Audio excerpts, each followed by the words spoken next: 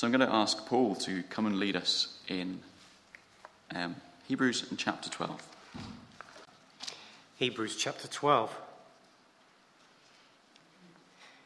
Therefore, since we are surrounded by such a great cloud of witnesses, let us throw off everything that hinders and the sin that so easily entangles, and let us run with perseverance the race marked out for us, fixing our eyes on Jesus, the pioneer and perfecter of faith.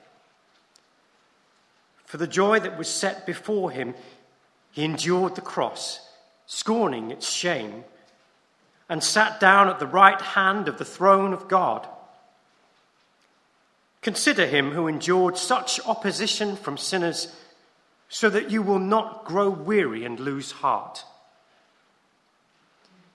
In your struggle against sin, you have not yet resisted to the point of shedding your blood.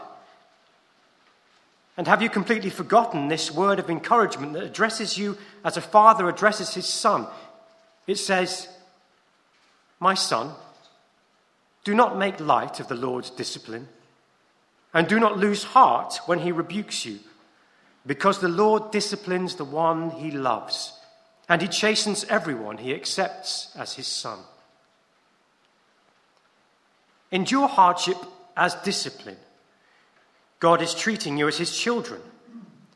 For what children are not disciplined by their father?